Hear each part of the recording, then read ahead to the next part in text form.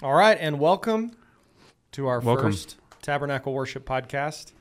A few things up front. We are very excited to announce a couple things. First is we have a new song coming out May 19th called Jesus Forever.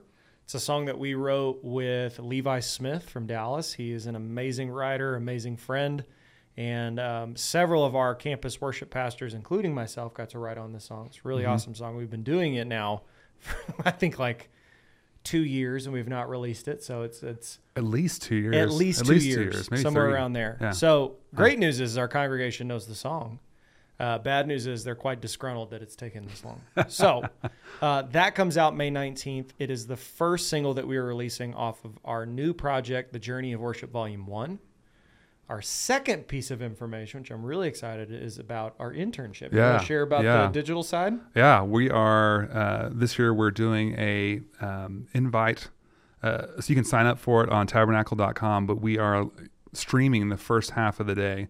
So we'll be meeting on Tuesday and Thursday from 9 to 12 p.m., and we're doing a live stream on Discord. So how you enroll for that is you go to tabernacle.com, fill out the internship application portion, and you just click that you're going to join us online, and you can stream.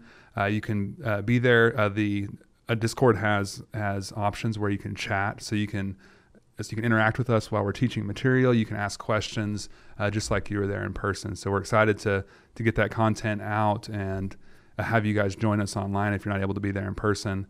Or if you're, so the internship in person is from ages 15 to 23. We've targeted towards younger adults, but there's no restriction, of course, online. You can come and watch the content, hang out with us, ask questions, and you're more than welcome to join. So, tabernacle.com and fill out the enrollment form there, and we'll get you the link for the Discord.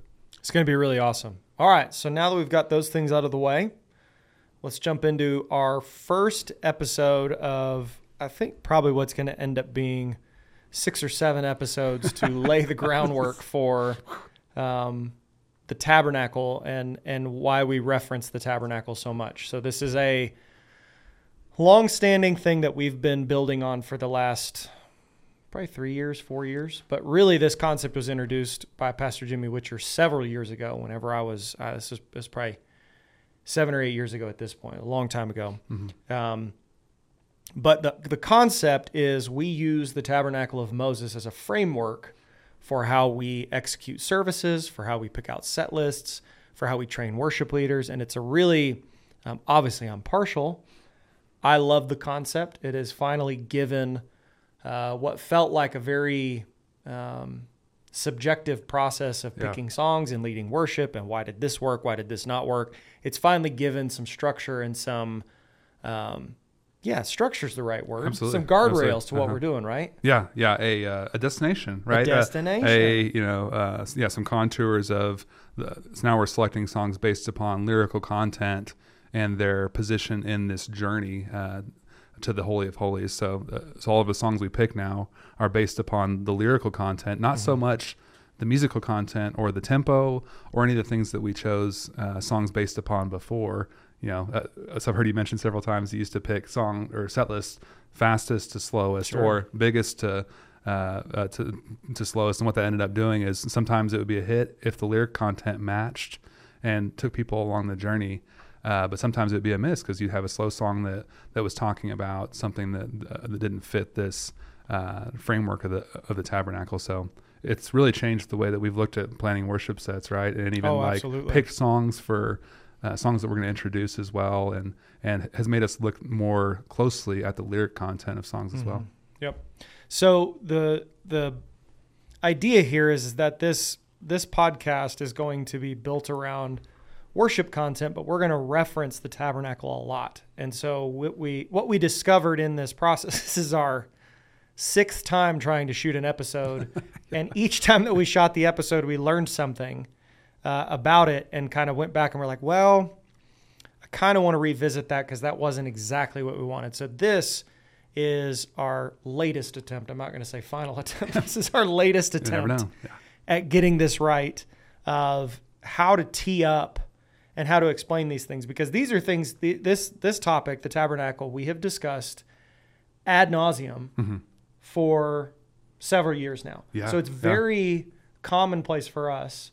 And so it's really easy for us when we start talking about it to go off into the really small facets of it. And so what we're going to try to do through this podcast is lay out the groundwork, help to establish a vocabulary, help to establish a common language between us and you guys, so that when we reference these things, or when we talk about songs, or we talk about worship leading, we talk about anything in life, because this concept really spills out into our everyday life. And we'll get into all of that as these episodes go along. But we wanted to lay out a framework. So this episode today is going to discuss the tabernacle from a large overview. Let's say a 50,000 foot overview. Yeah. From here out, after we do this episode, we'll go in and talk about each stop and each really unique aspect of the tabernacle. But today is to discuss the overarching concept of the tabernacle. Right. So before we jump in, there's one particular scripture that I think kind of sets the tone for this. It's nothing overtly super deep, but Exodus 25:8 says, the Israelites were to make a sanctuary for me, and I will dwell among them. So there it is. That's why I say it's a very simple verse, but this was the command of the Lord. Now, what we do from here on out is, as we further go into Exodus, the Lord begins to lay out why. Right. Why do this? Why do we need, and I'll pose the question to you, why did the Israelites need the tabernacle? Well, I mean, they had been estranged from God for, since the fall. The tabernacle is the first time that God sets himself up. He chooses Israel as his chosen people, and then he chooses to make his dwelling among them, which is pretty crazy. Let me look up something. Well, never mind. We'll say that for later. So God chooses to make his home among the Israelites. This is a sign of his grace, right? Of his gracious provision in choosing the Israelites and choosing to dwell among them and to guide them. They've been in slavery in Egypt for over 400 years, and God sets them free so that they can worship him. And the first step in God's redemptive process, so you have the covenant given to Abraham in Genesis, and then all these threats that come into that covenant, and God, supernaturally providing over and over again for, Sarah and for Rebecca, two barren women that he makes to have children. And fast forward to the time of Moses, he sends Joseph ahead to Egypt and provides for his people to come down to Egypt. They're enslaved for 400 years, and then God sets them free so that they can worship him. And God gives him the gift of choosing to dwell among them, his personal presence, being present with them. They can interact with him. They can commune with him. They can be guided by him. They can interact with him, hear him, know his commands. That's something that's kind of taken for granted, is they know the Israelites were given the commandments of God. Like, they know God's character and God's will for their lives, whereas other people were wandering around in darkness. The Israelites were given a special grace of, hey, you're able to know exactly what God thinks.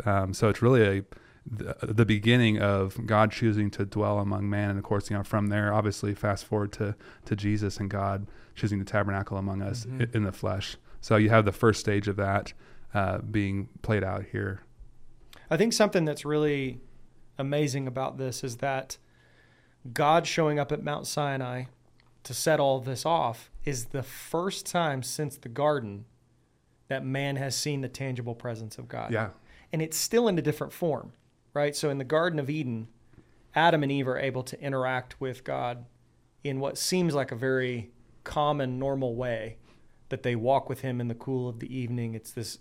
And on Mount Sinai, it's a very different experience, right? So the Israelites are camped at the base of the mountain. The top of the mountain's literally on fire. Looks like, Electro from Spider-Man is up there, like shooting fireworks everywhere. It's a very different picture from the Garden of Eden. But it's so important because this is the first time since that point, and that would have been several hundred years. It's been the first time that God's tangible presence that man can look and see is showing back up. Right. So that's very, very important for us to take note of, is that, okay, probably important to check this out if God's showing up in person or in a tangible way. Right. Right. So another interesting thing that I find about this whole concept is if we roll back to this Hebrew nation living in Egypt, I find it very important for us to make mention that God chose this specific time to take them out, right? They've been in Egypt for 400 plus years. They've been in Egypt long enough that the Egyptian people have forgotten who Joseph is. Right. That's a long time. And Joseph was, what, second in command? Yeah, he was as iconic as it would be as if people here in America forgot who Abraham Lincoln was. Mm-hmm. It's a big deal. But enough time has gone by that they don't appreciate. The Egyptian people have no reverence for Joseph anymore. Mm-hmm. And now the Israelites are being treated as second-class citizens and literal slaves to the Egyptian people. Also, I find it interesting. I think I'm interjecting my opinion here. There's so many commandments throughout the book of Exodus telling the people of Israel, do not have any other gods before me. Don't take that God. I'm your God. And I think that the Israelite people during this time had gotten so used to and so comfortable with the Egyptian culture that they looked more Egyptian than they looked like God. For sure. Yeah. I mean, they still retain their unique identity, but to my knowledge, God wouldn't have commanded them or wouldn't have sent Moses to deliver them and to tell Pharaoh, set them free so that they may worship me in the desert. If they were worshiping God while they were in Egypt, they must have, retained their identity, but not been able to, obviously they weren't able to practice or to hold church services. They hadn't been given any, any of this, like a description or guidelines from the Lord yet. So I think that it's really fascinating too, like thinking of just like how long they were enslaved for and how quickly even after they were freed from slavery. I'm kind of jumping ahead to the next stage in the journey. Jump into it, yeah. But it's interesting how 40 days after they've been set free from Egypt and been seeing this miraculous deliverance from that God performed through parting the waters of the Dead Sea, the 10 plagues, all this miraculous deliverance from the Lord, that they were grumbling and man, take us back to this place where we didn't know you. They live up to their name of being the children of Israel. Because that's my kids, right? That's your kids. Yeah. Like it was just your birthday. And 2 days later, it's like, well, I want this. And it's common. Human nature, right? It's human nature. Yeah, that's part of our. And we have this nature. conversation a lot that it's very easy for us to read the book of Exodus from thousands of years past that, looking back and being like, man, I can't believe that they were like that. Yet I'm doing it on a weekly basis, if not a daily basis, of forgetting what God has done, doubting that he can do it, and questioning if he's as good as he says he is. Yeah. Right? It's this underlying trust. Yeah. It's this underlying idea that God is having us in situations where we have to lean into him, press into him, and the process is trying to get as much of you off of you and getting you to look more like him instead of you looking like you. Sure. Our worst, like the worst we get is the most we look like ourselves, if that makes sense. Sure. The best we are is the closer we look like Jesus, right? For sure. Okay, so we fast forward. So we've laid a little bit of groundwork. We fast forward. We arrive at this very important mountain, Mount Sinai. It gets pretty wild at Mount Sinai. A lot of stuff is happening. God has a very profound moment with the people of Israel. Stuff that I've read, things that I've dug into, is this is very similar to kind of a marriage proposal. God shows up on Mount Sinai. His people are at the base. Moses becomes this mediator. I also laugh reading this, thinking about how many times Moses had to go up and down the mountain. 7 times total. Oh, wow. I never counted them. 7 times. That's funny. 7 times total. Moses is, I'm sure at some point he was like, can we just talk down here? Right. God, can you please? He's like, I can't dwell with them. You don't understand. If I come down there, everybody's going to be done. And they can't come up here. Right. We can't bring all 6 million They can't touch the mountain, or they're going to be incinerated. So they have this moment. God says, Moses, ask them if they'll be my people. Moses comes down. You want to be his people? Yeah, we'll be his people. Ask him if he'll be our God. Sure. We have this, what feels like a marriage proposal, right? Will you marry me? Will you be my people? God tells Moses, hey, go tell them for 3 days, prepare themselves. Don't touch the mountain. You're going to die. God shows up in this wild fashion, right? Smoke, lights, lightning, fire, the whole thing. And I think it says, I don't know if his voice sounded like a trumpet or it was like a trumpet blast. There was something that was basically like a signifier of, okay, come up. I can't remember what it's like something. what I can't remember what it is, but there's something that signifies, hey, I'll let you know when to come up here. That moment happens. The Israelites completely panic. And again, I cannot necessarily fault them. I can't imagine what they're seeing in person. They decide not to. They tell Moses, go talk to him for us. Right? Yeah. And so I find this moment very profound. And this is I'm quoting this from Logos. This is not me. But what's amazing about this moment is God was wanting the people of Israelite to be a nation of priest kings, or to be a nation of priests, right? Mm-hmm. Kingdom of priests, right? Yeah. But instead, because of this fear and because they chose not to obey ultimately, they became a nation led by a priest or mediated by a priest. So Moses now assumes this role where you had the opportunity to go face to face with God and come up on the mountain.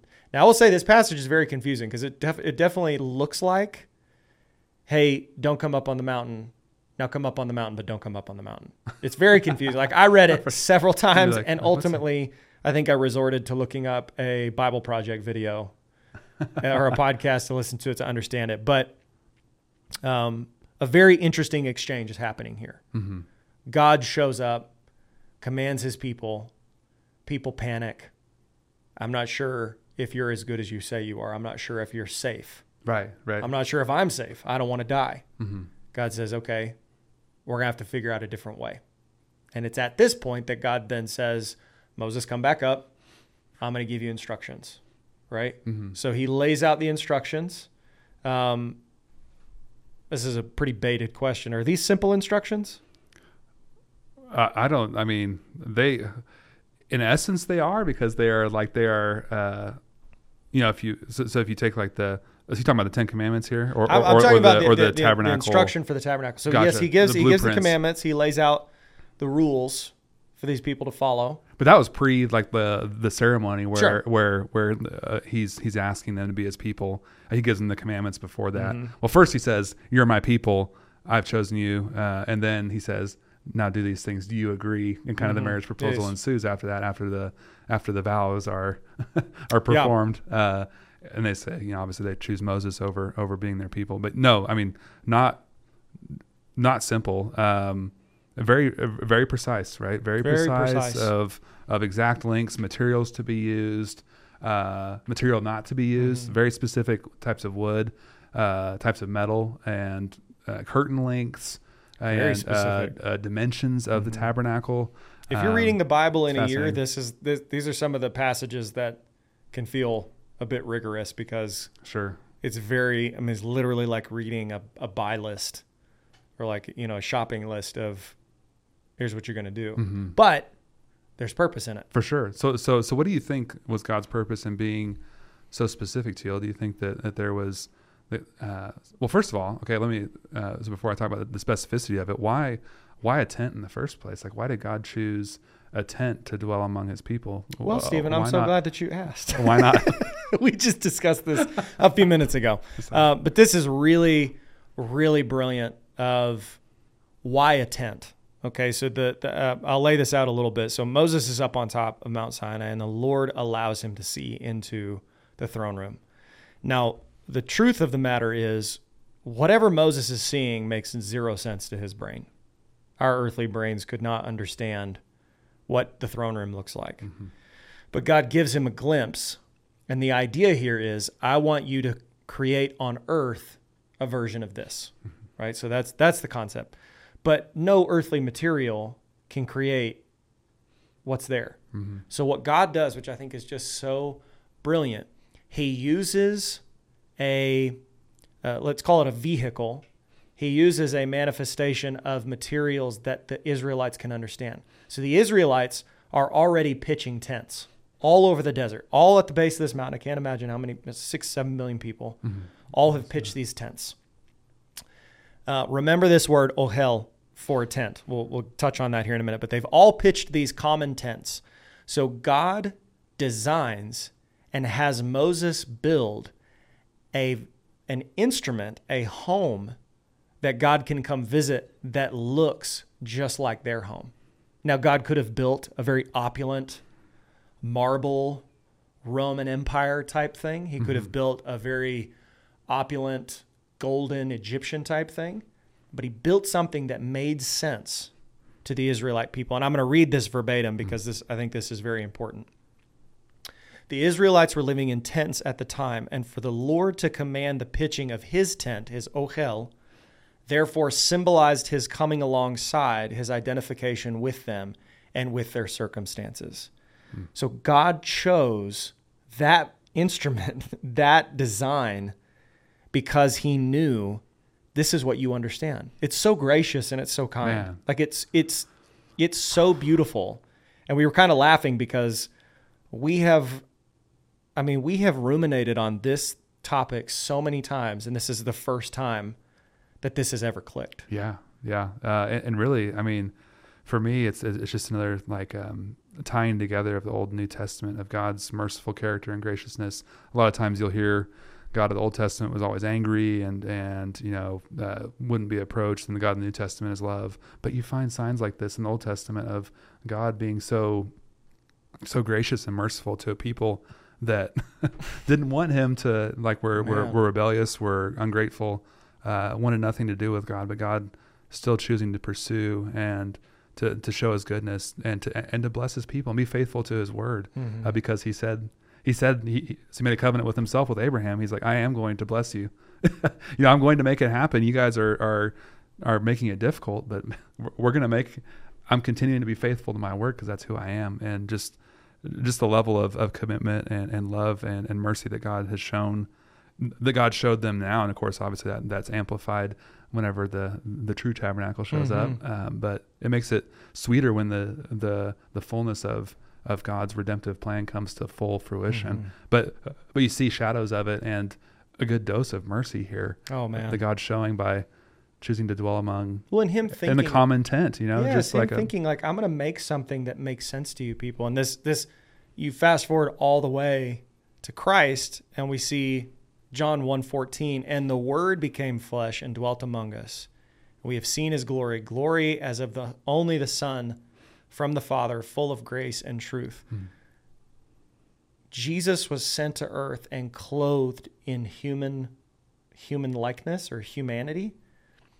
He could have showed up as some Marvel Superman superhero character. Sure. That would have commanded instantaneous authority, instant attention.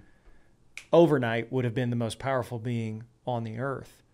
But he clothed himself in what we look like and put on our humanity and lived a life that we couldn't. Yeah. God wraps around his presence, his tangible presence of God, his Shekinah glory, wraps it in something that the Israelites can understand. Which is still, every time that I think about this and I talk about this, it blows my mind. And then it connects to it makes me think of Hebrews 4:15. For we do not have a high priest who is unable to empathize with our weaknesses because he went through everything that we did. But we have one who has been tempted in every way, just as we are, yet he did not sin. Isn't that awesome? The Hebrew language is quite a dense one. It is. And I told you this the other day that I had spent a ton of time studying this one particular combination of words and was quite frustrated because none of it made sense. I'm not the smartest guy, but I value my ability to catch on to things fairly quickly, and I could not grasp this. Now, one morning I came down particularly and I was like, Lord, I really want to understand this. I really want to get my brain around this, but you're going to have to help me. So Holy Spirit, I need you to speak to me through this. And it finally clicked. So we have three particular words here that I want to talk about that kind of summate. Is that a word? Summarize? Please cut out my ignorance here. Summate. Summation. Actually, you can leave it in. That's fine. Makes you more relatable. Summarize. Yeah. These three words. Yeah. Makes me more relatable if I'm stupid. Hey, man, I like that guy. He's just like me. I'm just saying, hey, trust me, there's plenty of moments in this podcast where I said something I was like, oh, I could have... that made no sense whatsoever. Hey guys, we're also just two dads, yes. Trying to get some sleep, drinking some coffee and water, Yeah. Okay, so we have these three words, and each of them have unique meanings, and all of them are connected. So I'd mentioned earlier this word ohel, another word sakan, and our last word is mikdash or mikdas. McDosh. Yeah. McDosh. McDoshnals? Have you ever had a McDoshnals double cheeseburger? Sorry. McDoshnals. I have been to Israel and have had McDoshnals, a kosher burger, no cheese. Oh my Lord. Anyway. Okay.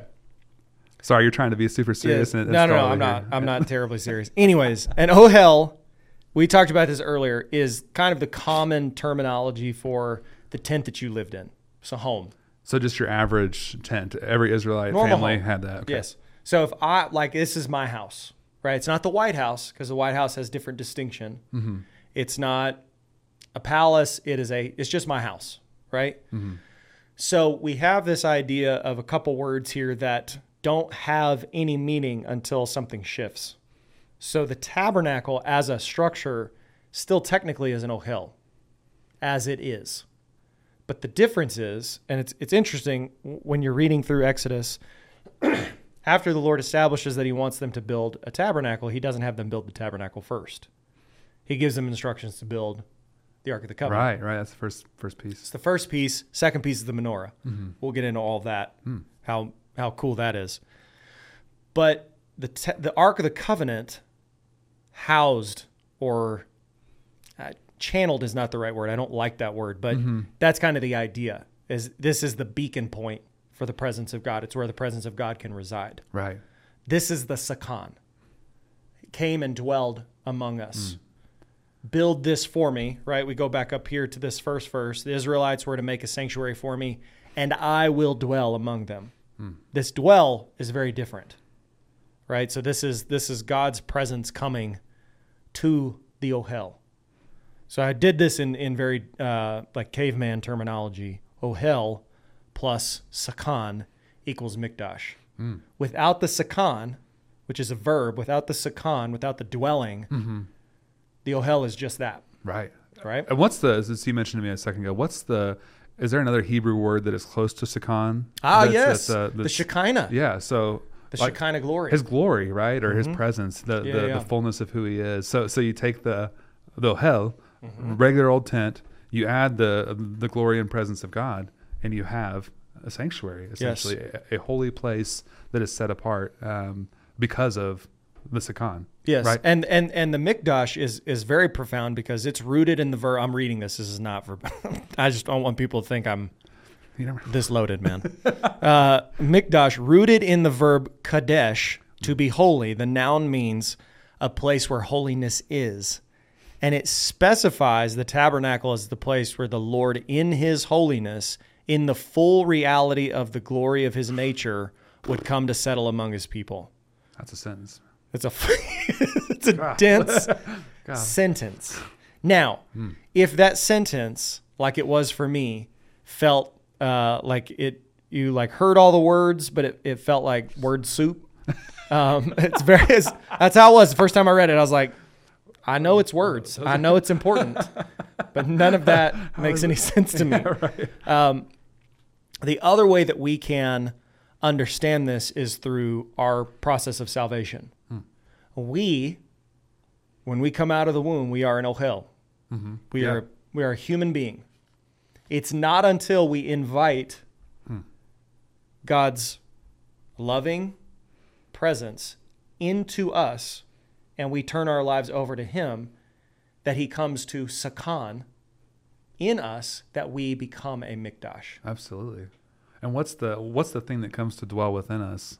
His Spirit. Right? The Holy Spirit. His Holy right? Spirit, that's he right. He marks us as Ephesians 1 says that he marks us and seals us with his Spirit. So that is his very presence, his Pana presence comes to live within us and takes our ohel, our fleshly tent, as Paul called it, right? He even called, it's crazy, like it's all in the Bible, right? Just read, just make the connections, right? It's kind of crazy, like whenever you're like going back and looking at it of the continuity of God's plan from the beginning, and how this foreshadowed and anticipated the fullness of it.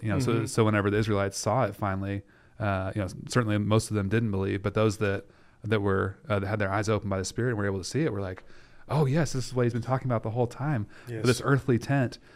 Now the Spirit's going to come live within me, and I'm going to be a mikdash. I'm going to be a vessel made holy by God's Holy Spirit for his glory, and cleansed out and made into a whole new creation. But me apart, without the Holy Spirit, I am just a regular old, earthly tent. That's right. With nothing special or significant about me. But with the Spirit, I'm a whole different creation. The Spirit is the distinction, right? Because even Jesus talks about this when he says, this body you'll tear down this temple, and 3 days later it'll be raised. It's not about the physical body. It's not about the tabernacle as a structure ceased to exist at some point in history, right? It moved into different aspects. There was Solomon's temple. There was David's temple. If it was about the tent itself, then that structure would have been revered, and that's what we would have seen over and over again. Isn't that true? Yeah. Right? Absolutely. But as these things change, the important part is the tangible presence of God. The ark. The ark moved. Yeah. But even the ark represents a bit of that as well, is that without the process of the tabernacle, without the liturgy, if you will, the order, going through it, the order and the structure, it itself is its own holding thing, right? It's its own box, right? It's about the presence that resides on the box, right.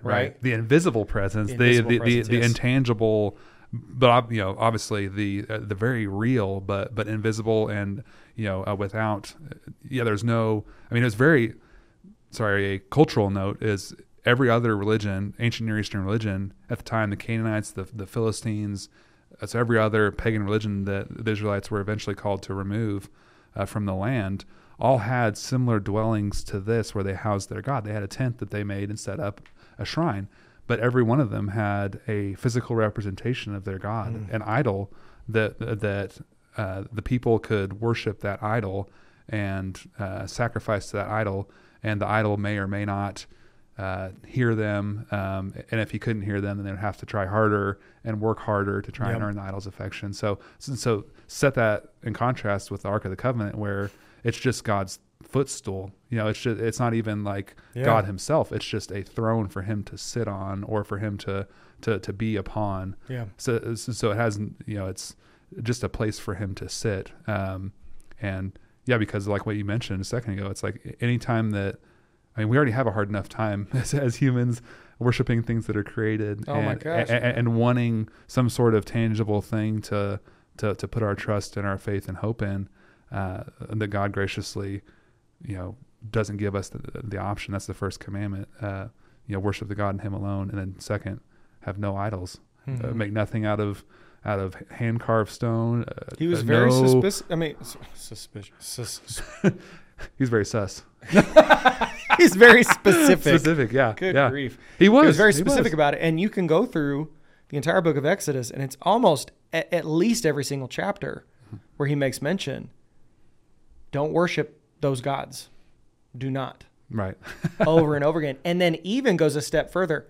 Don't set up something and then worship it as me.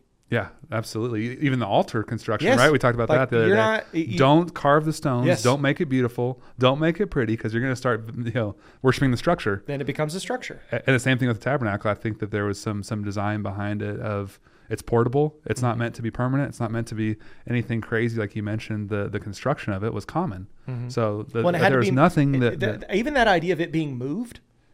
We're not going to set up a Mecca here. Yeah, there's no physical location of where this presence resides. And we saw what happened in Jerusalem whenever the temple was finally built, is the Jews got super, they're like, oh, God's not going to destroy the city because his presence lives here. He can't he can't go anywhere else, because we built him this permanent temple here. And God's like, you're wrong. And obviously, they came under judgment and were exiled to Babylon. But it led to that of like, this is God's holy city. Jerusalem can't fall. Yeah. And it led to them being pretentious and presuming on God's grace. Yeah. And man, it was disastrous. And yeah, it's just, so there's tons of spiritual application for that today. But I think it's just really, really beautiful how this historical studying the tabernacle helps you just understand so much more, like the beauty of Jesus and the gift it is to know him.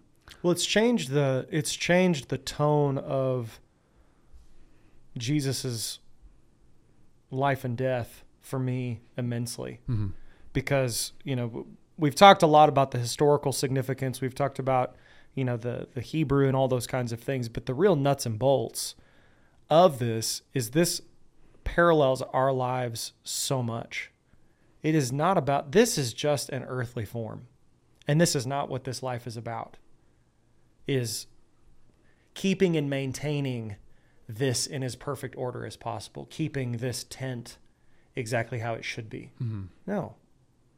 And this also parallels too with our churches, right? Our churches are just buildings. If God does not come and dwell in our services and in what we do, it is just, quite honestly, as long as I've worked at church, if God doesn't show up, it is a lot of work to put on this whole thing. No, for sure. And if he's not showing up, what's the point? Right? What's the point? It's like we're doing all this and worshiping. If we're doing all this and he's not showing up or he's not being honored or glorified, then it's like, why are we, why do all this? We are doing, there's something that we're worshiping besides God. Absolutely. If that's the, and that's been something that's been heavy on my heart too, from a worship team perspective specifically, how easy it can be to slip into the just day in and day out routine of executing songs well, and possibly missing the spiritual significance of what's going on and making sure that we are we are prepared tabernacles as we come together and lead worship. So what do we think about so trying to draw like so we kind of briefly mentioned the liturgy and kind of how we think about the tabernacle. Why is it important to have structure and an order? Why is the journey of worship important to follow? Yeah. Why is it important to follow? I guess that's my question. So when we say the word journey of worship, again, we mentioned at the top, we want to help establish some vocabulary here and some same verbiage that we're all using. The journey of worship is going through each of these stops in the tabernacle of Moses. So this is the gate, the altar, the laver, the holy place, and the Holy of Holies. Each of these stops has kind of a different heart posture towards them. So just a quick overview is, or contrasting a couple of the stops. The gate is high praise to God, right? It's grace. It's, oh my gosh, I wouldn't have anything without you, right?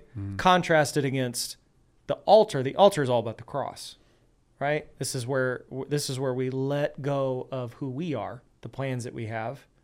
And each of these stops, so there's a different heart posture for each stop, which is the journey of worship. Why use it, right? Why not just pick the songs that I like?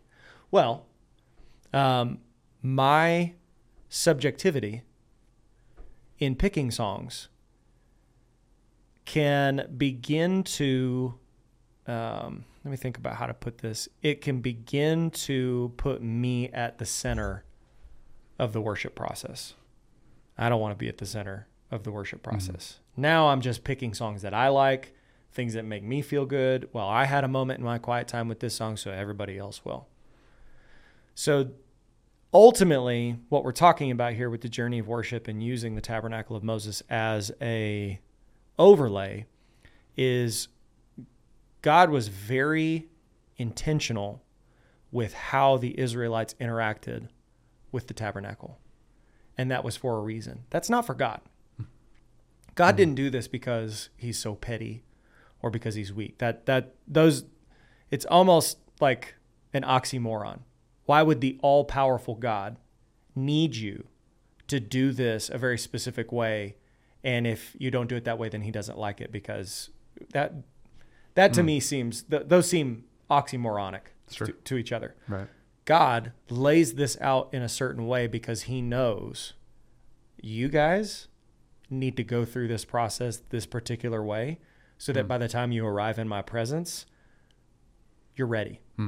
Right? Yeah, absolutely. So there's lots of examples of this, but the one that I think is most brilliant that Jimmy Witcher gives all the time, Pastor Jimmy Witcher gives all the time, is going on a date with your wife, right?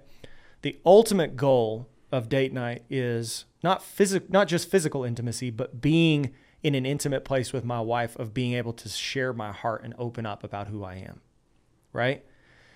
The date night isn't a means to get what I want. It's a process that both of us are engaging in.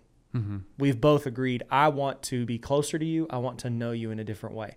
Well, it's hard sometimes for us as human beings to just jump right there. Sure. Right? Sure. You even go a step further, physical intimacy, that's really difficult to just go right there. For sure.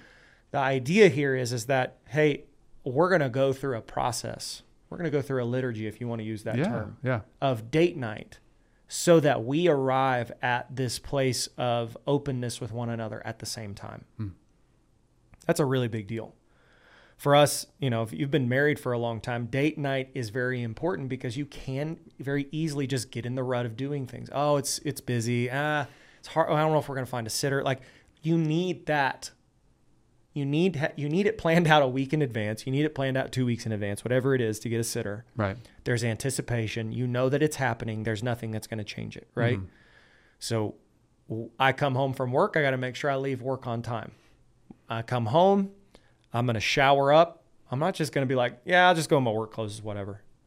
That's maybe a certain kind of date night, but this is date night. This is nice date night, right?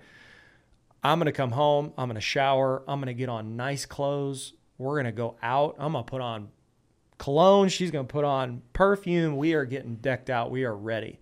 We get in the car. I am enamored by her. You look amazing. I'm not exactly sure how I convinced you to marry me.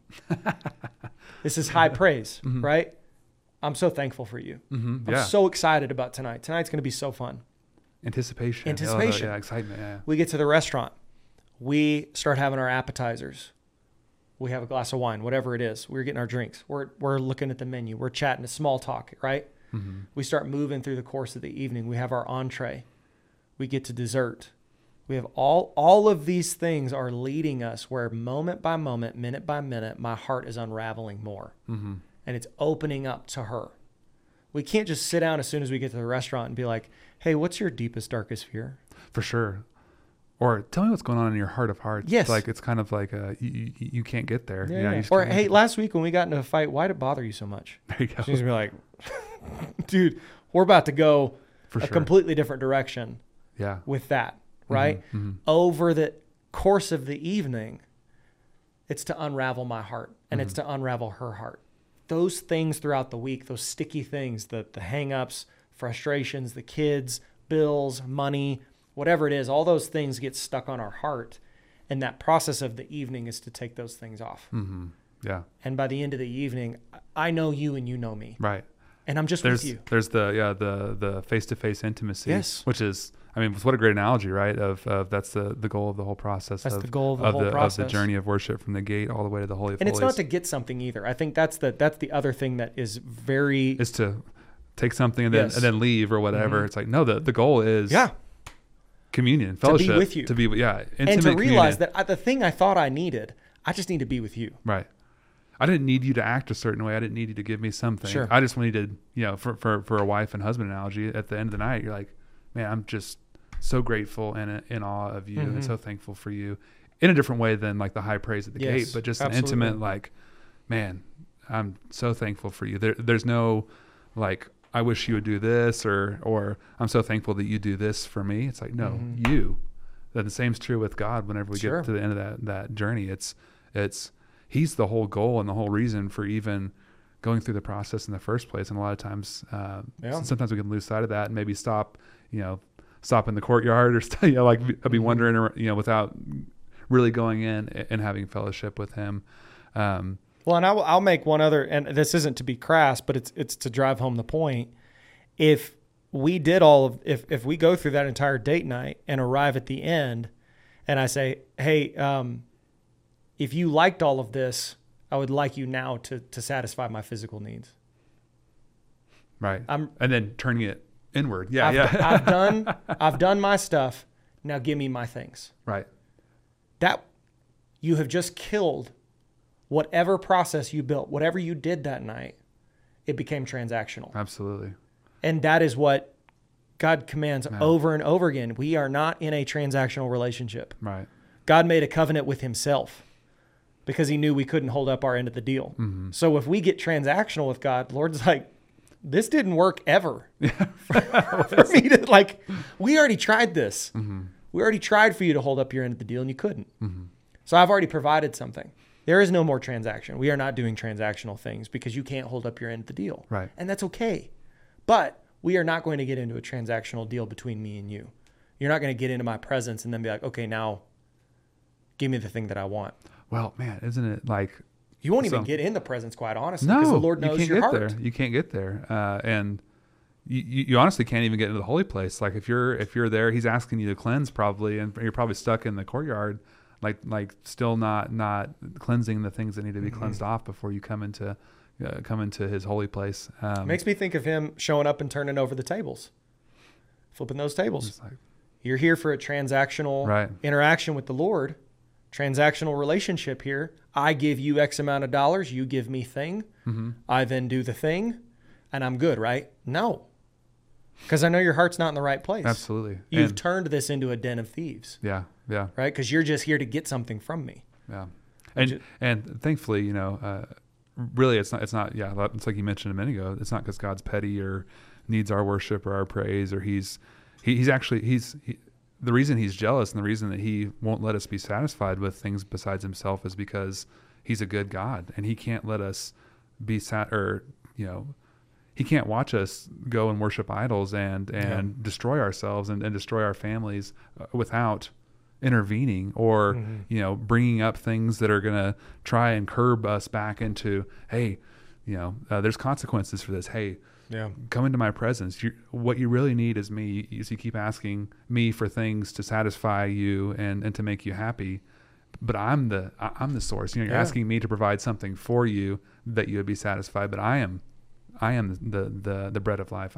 He himself can't be transactional. He can't look at you and say, well, you didn't do the right thing, so I'm withholding this from you. His ways are higher than our ways. For sure. The yeses that we receive, the nos that we receive, we can't comprehend. The Lord sees, the Lord is beyond time. He is outside of time. He does not interact with time the same way that we do. So even that, when we try to transactionally engage with him, and he cannot. His nature won't allow him. Think about, so, obviously we have an imperfect analogy, but this one really plays out really well of the father-son relationship. If Daniel continually asks me for something that I know is going to harm him, would I be a good father if I just gave him that thing? Whenever I knew that, he keeps asking me for, we'll say fireworks or something. I don't know. Something that could possibly cause him harm. And he keeps asking me for it. And I'm like, you know what? I'm just going to give this to you. And you know what? You can have what you want. Not if I'm a good dad, and not if I really care about him and love him. I'm going to deny him because, hey, I love you too much. You don't need that. Trust me. Hey, but you know what's amazing about this example, though? For a season, it will be no, but there will come a time in Daniel's life where it will be a yes. Sure. Because he's walked with you and you've walked with him and you've said, you know what? You've come to a point, you are of a certain age that you understand the consequences. If you mess around and you put an M80 in your shoe, you're not going to have a foot. I know that you know that. Sure. But you know what I'm saying? So that's even the brilliance of it is that the Lord, for certain seasons, the Lord knows what you can handle. Sure. The Lord knew what the Israelites could handle. And the Lord knew this tabernacle is going to be the best way for you to be able to, for me to come dwell with you and for you to interact with me. Mm-hmm. This is the only way. Yeah, absolutely. which is so brilliant that the Israelites were having this encounter on Mount Sinai, and they couldn't stay there, right? Mount Sinai was not the promised land. Mount Sinai was a very important moment, but they couldn't stay there. And so as they leave this place, the tabernacle then starts to take on this whole different meaning, which is God's presence is going with us.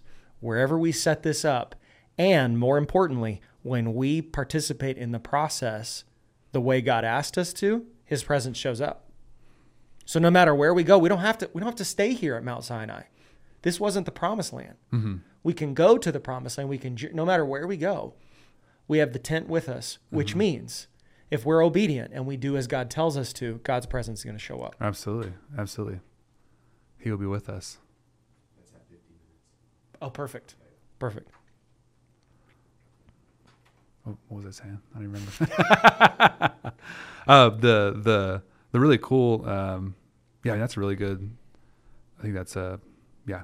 Sorry, you can finish out the episode if you want. I don't have anything else to say.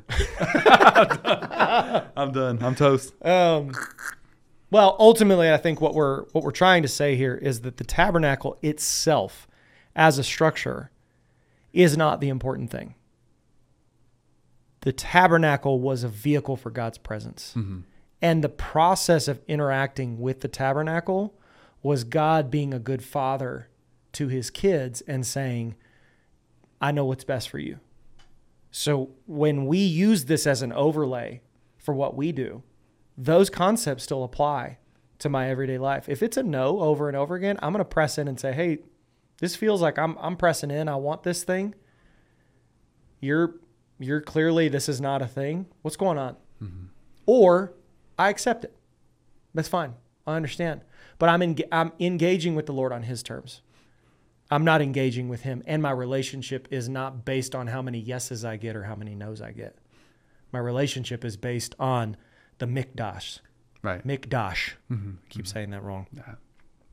So ultimately what we're asking for here is I don't want to just be the common ohel. I'm asking for the come dwell in me. As a worship team, come dwell in this worship. If you don't show up, we're just a okay cover band. Right. Playing songs that are okay as a cover band. Right. It's the sakan, it's the dwelling. Come and dwell in this building with us. Come and dwell during this service and move how you want to. But we are going to do what you've asked us to do. Yeah.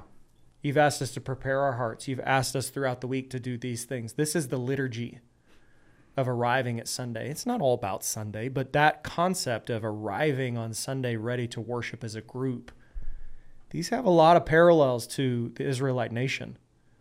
We're doing this as a group one time a year, the Day of Atonement. We're going to wash sin for all of you. Anyways, we could continue going down this road. But this, just to put a bow on it, this has been to help establish part of our foundation for what we're going to be discussing. Yeah, to give some light like on the historical, like why God provided a tent in the why first you guys place. keep talking about this? Why is this, why was he specific in the tent? Like why was it given in the first place?